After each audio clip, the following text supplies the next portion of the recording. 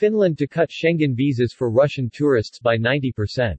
Finland's foreign ministry said today that the country will cut the number of Schengen visas issued to the citizens of Russian Federation by about 90%.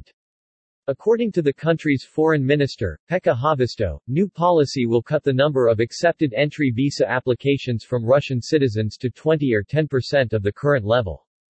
Starting on September 1, 2022, only 500 visa applications made inside Russia will be processed daily, with 100 allotted to tourists and the rest reserved for people traveling on business, including workers, students, and those with immediate family in Finland.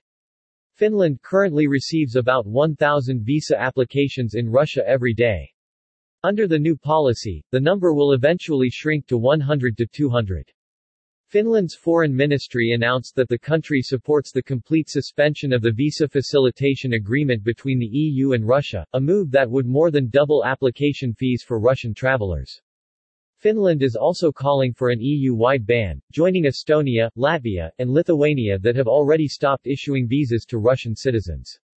The European Union suspended all flights to and from Russia after Putin's regime launched an unprovoked war of aggression against Ukraine in February, but Russian citizens can still enter EU by land.